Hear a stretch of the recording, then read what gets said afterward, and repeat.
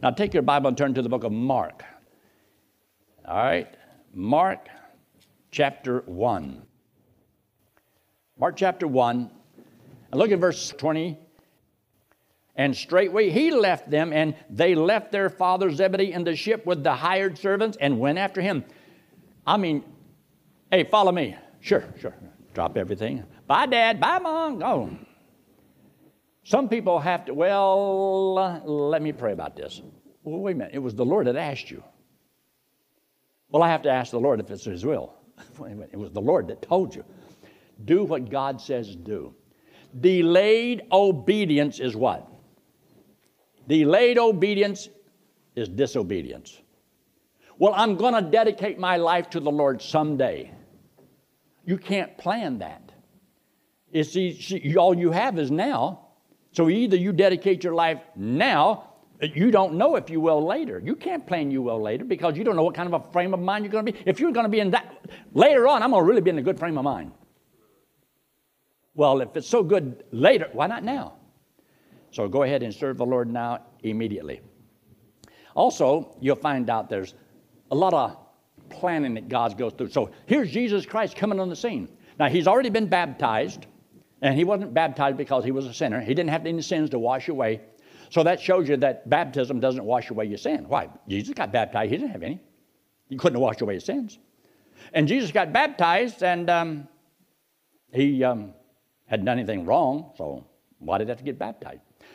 See, He was the one, as a man, given a picture of the death, the burial, and the resurrection. This is why He came. He was beginning His ministry, and His whole ministry is about He came to die. Because you remember, that is what baptism was a picture of.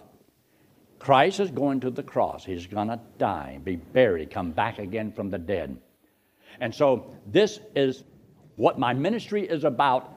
And He says, we have to do that which is right. Now, there's other things we can get into a whole sermon, but not right now. And Jesus then, the very next verse says in chapter 4 and verse 1, Jesus was led by the Holy Spirit into the wilderness to be tempted by the devil. And then when He got through with that, He comes down, and now He's going to build a cabinet. He's going to get His staff together. Anytime you want to do anything, you have to build a staff. You've got to try to find workers, people that can do certain jobs. If you don't, you can do the work of 10 men, or you can get 10 men to help do the work. Now, which way do you think you'll last the longest? This is why so many people get burned out, because they do all the work. Get people to do the work. See, the job of the preacher is supposed to get you to do the job, to do the work. We are supposed to equip the saints to do the work of the ministry. So we got a lot of work to do. All right, look there also in chapter 3. Look in chapter 3. Just turn your page over there. Chapter 3. And you'll notice in verse 13. And he goeth up into a mountain and calleth unto him whom he would. And they came unto him. And you got to underline this word, ordained. Now this is an ordination service. Now see, they had been followers, but now he wants these people to commit themselves to doing what he wants them to do. Because there was a ministry. There was things he was going to do. There was places they were going to go, and he's going to send them out 2 by 2s. And power he was going to give to them. They could do all kind of things and do miracles and cast out devils and all kind of stuff. And they would go to the whole city of the whole country of Israel. And this is what he gave them to do. So in verse 13, verse 14, and he ordained 12, that they should be with him, and that he might send them forth to preach. Now, ordaining them to serve him is not salvation. Now, we know that Judas was one of these, and he got to do the same thing that everybody else did. He even got to be the secretary, the financial secretary. And what did he do that was so bad as a financial secretary? The Bible says he bore out what was put in. I wonder what that means. Is it called embezzlement, something like that? In other words, he was taking money out, and while others were putting money in. Now, isn't it a shame that the Lord didn't know he was going to do that? That he did that. But that greed, see, when you don't solve a problem, it gets worse. Did it get worse by the time his ministry was over? Remember, he was willing to deny Jesus, to sell him, betray him. For how much? 30 pieces of silver? Is that what it was? Now, why? But see, because greed gets worse and worse and worse and worse and worse. It always gets worse. Any little thing you let go in your life will get worse and worse. You see, you ever heard people say, you're just making a mountain out of a molehill. Well, what's a molehill? Well, dirt. What's a mountain? More dirt. You just keep adding more dirt on it. And that's what happens in Christians' lives, is that little things become big things. And I used the illustration just not long ago, but when I was in Colorado, I loved to go mountain climbing. Not because I loved to climb the mountains, but I was looking for an elk. I was looking for a deer. I just didn't want to do it just for the exercise, though I got a lot of it. But it wasn't the big boulders that caused you to have a problem. It was all those loose gravel on the side of the hill. It's the loose gravel that gets under your foot that causes you to slip and slide. That's why you're going to fall. You're not going to fall because of big things in your life. You're going to fall because of little things you let go. And those little things became bigger things. Deal with little things in your life. There's a scripture that talks about the little foxes spoil the vine. The little foxes spoil the vines. And so there's little things in your life that can destroy you. But now notice what he says here in verse 16. Verse 15 says, and to have power to heal sicknesses, cast out devils. Now, they weren't given the power to save anybody, but they had power to do certain things. They were to preach about Christ is coming and so forth, and to get things straight in your life. He was coming. In verse 17, James, the son of Zebedee, John, the brother of James. Now, you'll notice there's some, brothers in this thing here. There's Peter and James and John, and it says also they were called the sons of thunder. That means they probably had a problem with their temper. In verse 18, Andrew and Philip, Bartholomew, Matthew, Thomas, and James, and Thaddeus, and Simon the Canaanite, and Judas Iscariot. You notice he named him last. I don't know why. Which also betrayed him, then they went into a house. So these are the ones that he had chosen. And they were the ones that got to be with him and close to him. But even though you have some that get close, there were a few out of that, they got a little closer, Peter, James, and John. And so they got to see and enjoy some things that some of the others weren't a part of. See, how close you get to the Lord depends upon you. I'm so glad that somebody else can't keep me from getting close to the Lord. The Lord says, I'm sorry, Yankee, I've already got 500,000 people, and you're 500,001, and I don't have any more room for you. God is not a respecter of person. Wait a minute. I like it knowing that God doesn't love anybody in this world more than he loves me. Aren't you glad that nobody in this world, God doesn't love anybody in this whole world more than he loves you? Don't you like that? But he doesn't love you any more than he does anybody else. I didn't like that last half, but I know it's the truth. God so loved the world. He loves all of us. But the thing is how close you get to the Lord depends upon how much you love him. How close do you want to get to the Lord? Nobody can make you dedicate your life to the Lord. No one can make you be a disciple. You can be a child of God and never serve God. Because you and I, we're not going to heaven because we love God. We're going to heaven because he loved us. Now, being used by the Lord, the Bible says you have nothing. You can do nothing without love. So our service to the Lord should be a reflection of our love for him because we love him. He kind of put it this way in 2 Corinthians chapter 5. He says, we are constrained, for the love of Christ constraineth us or motivates us, because we thus judge that if one died for all, then all were dead. So that they which live should not henceforth from now on live unto themselves, but unto him who died for them. So we have a reason, a motive for serving God. We should love him because he first loved us. But if you don't love him, It doesn't annul the promise that he made, because he did not save you conditional upon you loving me back, you serving me. There was no contingencies, and it was totally free.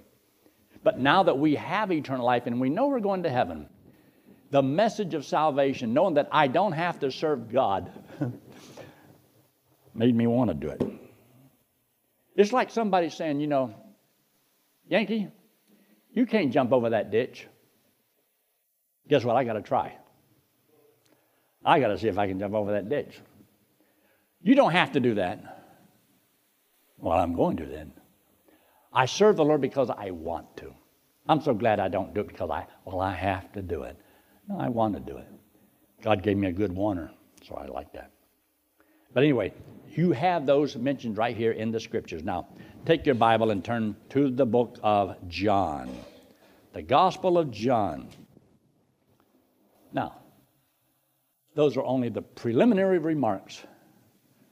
Now we're back to John, where we're supposed to start with in the first place. Jesus came along, John baptized him, and John said, "Behold the Lamb of God, which taketh away the sin of the world." There were two guys that were there, and they heard him say that. So in verse 35, again, the next day after John stood and two of his disciples, and Jesus, and looking unto Jesus as he walked, he said, "Behold the Lamb of God." So we're kind of rehearsing that when John the Baptist said that yesterday, these two disciples, they heard him say that when he said, "Behold the Lamb of God." And verse 37, and the two disciples heard him speak. They followed Jesus. Then Jesus turned and saw them following and said unto them, "What seek ye?" They said unto him, "Rabbi," which is to say, been interpreted, "Master, where dwellest thou?" He said unto them, "Come and see." And so he went to the Holiday Inn. I'd like to know where he stayed. He says, "The birds have their nests and the foxes have their holes, but the Son of Man hath not where to lay his head." Come and see where I'm staying. But anyway, we know he spent a lot of time with Lazarus and Mary and Martha in Bethany. But look what he says here in verse 40. One of the two which heard John speak and followed him was Andrew, Simon Peter's brother. He first findeth his own brother Simon, and said unto him, "We have found the Messiah," which has been interpreted the Christ. This is how we know that the Messiah of the Old Testament and the Christ of the New Testament is the same one. So he is the Messiah, and he is Christ. Jesus is Jehovah in the Old Testament, and Jesus in the New Testament, same as Joshua. So Jesus Christ is God in the flesh. I wonder if it says that anywhere in the Bible. Well, lo and behold, right here in the book of John, chapter 1. And notice what else he says here in verse 42. And he brought him to Jesus. Now, this is where we get the idea of bringing people to Jesus. I've had people say, "Well, you're not supposed to try to persuade people. Just let the Lord do it all." I remember reading about King Agrippa, how that he made this statement when he was addressing the Apostle Paul. "Almost thou persuadest me to be a Christian." Didn't he say that? Almost thou persuaded. But 100% you're lost or you're 100% saved. There is not no almost Christian or almost saved. Or no, you're either saved or lost, 100%. I've had people say, "Well, I'm almost a Christian. I'm trying. I'm working on it. I'm doing my best." You're either saved or lost. There is no in between. There's no dirty gray, you kind of fade out of the one and fade into the other one. No, there's none of that. If you believe it, done. Don't believe it, not done. You're saved or you're lost. You believe or you don't believe. So he says here, they brought him to Christ. So this is why we believe one of the greatest things we can ever do in life is to bring people to the Lord. And if you found something, I was teaching the other night, and it was a simple little story about, the 4 lepers in the Old Testament, 2 Kings, where King Hadad of Syria, well, he was coming against Israel. And Elisha told his servants, says, don't you worry, because they came down into Israel to surround Elisha, and they were going to take him because they couldn't figure out how he knew what the king was always thinking. And it says, what we're going to do, we're going to go down there and get him. So they surrounded the place. The servant gets up early in the morning, goes out there, and he sees the Syrian army. He goes back and says, Elijah, you ought to see what's outside. And he says, don't worry about it. There's more with us than there are with them. And he says, Lord, open up his eyes that he can see. And the Lord opened up his eyes, and lo and behold, there was the whole army of God had him surrounded.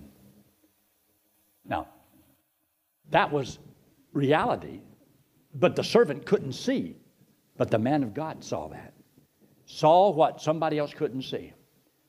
Now, that's being able to be close to the Lord. No wonder he wasn't worried, because he could see. But you and I, we're supposed to believe that God can protect us just as well, even though you don't see how he's going to do it. So anyway, they all became blind, and then they went back to Syria after a while. Then they could see. Well, it wasn't long. Here they are again. They came back to Samaria. Now Samaria was having a famine. This famine, people were starving to death. They didn't have anything to eat. And so we're going to get the cause of this problem. It's the man of God. It's his fault. Why he always gets blamed? It's his fault. And he says, tomorrow you're going to have so much food to eat, the price is going down. Right now it costs an awful lot to buy that old donkey head, but tomorrow it's going to be cheap. You're going to have so much food. So there was these 4 lepers outside the gate. They wouldn't let them inside. And they're sitting there talking to one another, saying, we're going to die. We're going to die. If we go into the city, they ain't got any food. We'll die there. If we stay here, we're going to die. Why don't we go over there to the Assyrians? Maybe they'll let us live. And if we don't, we die. Sounds good reasoning to me. So they went over there to the Syrian camp. When they got there, they saw nobody was there, but the tents were there, horses were there, food was all over the place, silver and gold. 4 lepers. And they go into this place. And they went into one tent, got some silver and gold, and they went out there and hid it. Ate till their bellies were full. And then they went to another tent. And after a while, they began to say to each other, what we're doing is not right. We're not doing right. They're starving in there, and we're stuffed. They don't know this is here. They don't know. They're dying. So they finally went back and they told them. And they says, the Syrians are gone. We got food. And lo and behold, the king says, see there, I told you, it's a trap. They just want to get us outside of the walls of the city, and then they're going to take our city. It's a trap. I don't trust them. And somebody said, look, why don't you just send in, some people to spy it out and see if it's true. They did, and lo and behold, it was just like they said. So you see, the truth of it is giving the gospel is nothing more than one beggar telling another beggar where to find bread. We ought to be ashamed of ourselves sitting here gloating about all this wonderful food we get to eat, and there's people that are starving to death. And God says, share the bread. Tell the people. So that's why we're to get people to come to the bread. And Jesus says, I am the bread of life. He's the bread that came down from heaven. And so this is what we're doing. We're just beggars, people that were lepers that God healed, telling somebody else how to find bread. One beggar telling another beggar where the bread is. And so notice what he says here before we quit. In verse 42, and he brought him to Jesus. And when Jesus beheld him, he said, thou art Simon, the son of Jonah. Thou shalt be called Cephas, which is by interpretation a stone. The day following, Jesus would go forth into Galilee, findeth Philip, said unto him, follow me. And Philip said of Bethsaida, the city of Andrew, was of Bethsaida, the city of Andrew and Peter, Philip findeth Nathanael, and said unto him, we have found him, of whom Moses and the law and the prophets did write, Jesus of Nazareth, the son of Joseph. And so he came and see, and lo and behold, he told him, he says, how do you know who I am? He says in verse 48, he says, when you were under the fig tree, I saw you. How'd you like to know that there's somebody standing there that not only can see you from afar, but know what you're thinking? You see what he says in verse 25? And needeth not that any man should testify of man, for he knew what was in man. And that's scary. Does God still know that today? Does he know who you are? Know what you think? Know when you're discouraged, when you're down, knows everything about you. I decided years ago, after I trusted Christ as my Savior, sitting there at Northside Baptist Church in Athens, Georgia, Virgil Edwards was speaking, and they had everybody sing the song, I Surrender All. Now, you don't do that to be saved. But as I stood there, and I was about right in that area, and I stood, and they were singing that song, and I began to have tears in my eyes. I'd been saved about 1.5 years or something like that, or maybe 2 years. And I began to cry. Because if there's anything that I wanted to serve the Lord. I wanted to follow him. I don't know where he wants me to go. And buddy, I struggled for a couple of years too. But he began to work in my life. And I've been following him ever since. I have no regrets. Just wish I'd have known it earlier. But it's the greatest thing in all the world. To know the Lord and to serve him. There isn't anything greater. This hand represents you and me. The wallet represents sin. We all have sin on us. Now, God says he loves us, but he hates our sin. For us to pay for sin is eternal separation from God in hell. But God loves everyone, wants everyone to go to heaven. But to go to heaven, you've got to be perfect. See, if we went to heaven the way we are right now, well, we would do in heaven what we do here. What? We lie here, we cheat here, adultery here, murder here. We would do all of that up there. God took all of us right now, just the way we are. We would do up there what we do here.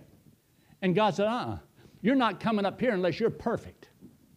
I got a perfect place, and I'm not messing it up. You messed it up down there. You're not messing it up here. You got to be perfect to get there. You say, well, how's that possible? That's the problem. You have to be perfect. Not good, perfect. No sin can enter into heaven. So how are you going to get there? And all the religions of the world are trying to help you to be good enough that you'll make it. And it's impossible. You can't change what you are. God said that he loves us, hates our sin. We're guilty. Heaven is perfect. We're not. Therefore, we can't get in. God says you cannot earn eternal life. Your good works will not make you any better.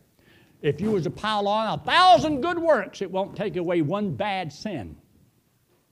Even a little bitty one can't wash it away. How can I be just with God? That's a question that Job asked. How can a man be just with God, just as if he had never sinned?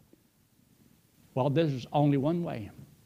God sent his Son, Jesus Christ, into the world because we were in a predicament that we could not get out of. We had no hope. So he came into the world. He has no sin. He never did anything wrong. So because he loved us, he was willing to take all of our sins and pay for them. And this payment that he made would be put to our account if we would believe that he died, was buried, and rose again for us. When I was 18 years old, I heard this for the first time. I knew I was a sinner, and I could not save myself. But I heard that Christ paid for my sins. He died for me so that I wouldn't have to pay for my sins. And all I had to do was believe he did it for me, and he would put this payment to my account. I go to heaven because he just took all my sins and washed them all away. I have been made pure and holy in the eyes of God, not because of anything that I've done, but because of what he did for me.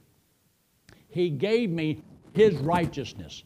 He took my sins, and when I believe it, he gives me his righteousness. Now, if he gave me his righteousness, that would make me as righteous as God. God. So now God says, you're good to go. So when I die here, my old sinful nature is in my flesh, in my body. So I'm going to leave it here, and it goes back to dust. I get to go to be with the Lord in heaven. I have been made pure and holy, set apart, sanctified, fit for the Master's use. This is what God does for you. This is why it's so important for everyone to trust Christ as their Savior. Let's pray, shall we? Heads bowed, eyes closed, no one looking around. If you're here this morning and you have never trusted Christ as your Savior, would you just talk to the Lord and say something simple like this? Lord, I don't understand it all. I got questions. I got doubts. But I believe that when Christ died, I believe He died for me. And right now, the best I know how, I will trust Jesus Christ to take me to heaven whenever I die. And friend, if you will do that, God said He would save you right now, give you eternal life. And you can know that you're going to heaven whenever you die. Would you do that? I'm going to ask in just a moment you to raise your hand, but that's just to let me know. I want to have prayer for you. And if you're watching on internet, there's a little line there that just says, yes, I will trust Christ as my Savior. Why don't you just click that on? That just lets us know that you trusted Christ as your Savior today. If you've already trusted the Lord, you don't need to do so. So with heads bowed and eyes closed, is there anyone at all here to say, preacher, that made sense to me, and I want to be certain of going to heaven when I die, and I will accept Jesus Christ as my Savior right now? Would you just slip your hand up quickly and put it right back down? Is anyone at all? Anyone at all? Our Father, we do thank you so much for your blessings. Thank you for the opportunity you've given us to study your word. We pray that we'll take heed to these things and realize that we're living in a world of crisis. It's always that way. We may never be able to change that. But Father, we know that what's coming down the road is something that all believers can look forward to, and that's the blessed hope. You're coming again for us. But if we should die in this old world, we know that to be absent from the body is to be present with you. We don't have to worry. We don't have to be afraid. Don't have to live in fear, because we put our trust and our hope in you. Thank you so much for this church, the people that make it possible, for those that watch online. We just pray your will to be done in each person's life. In Christ's name we pray. Amen.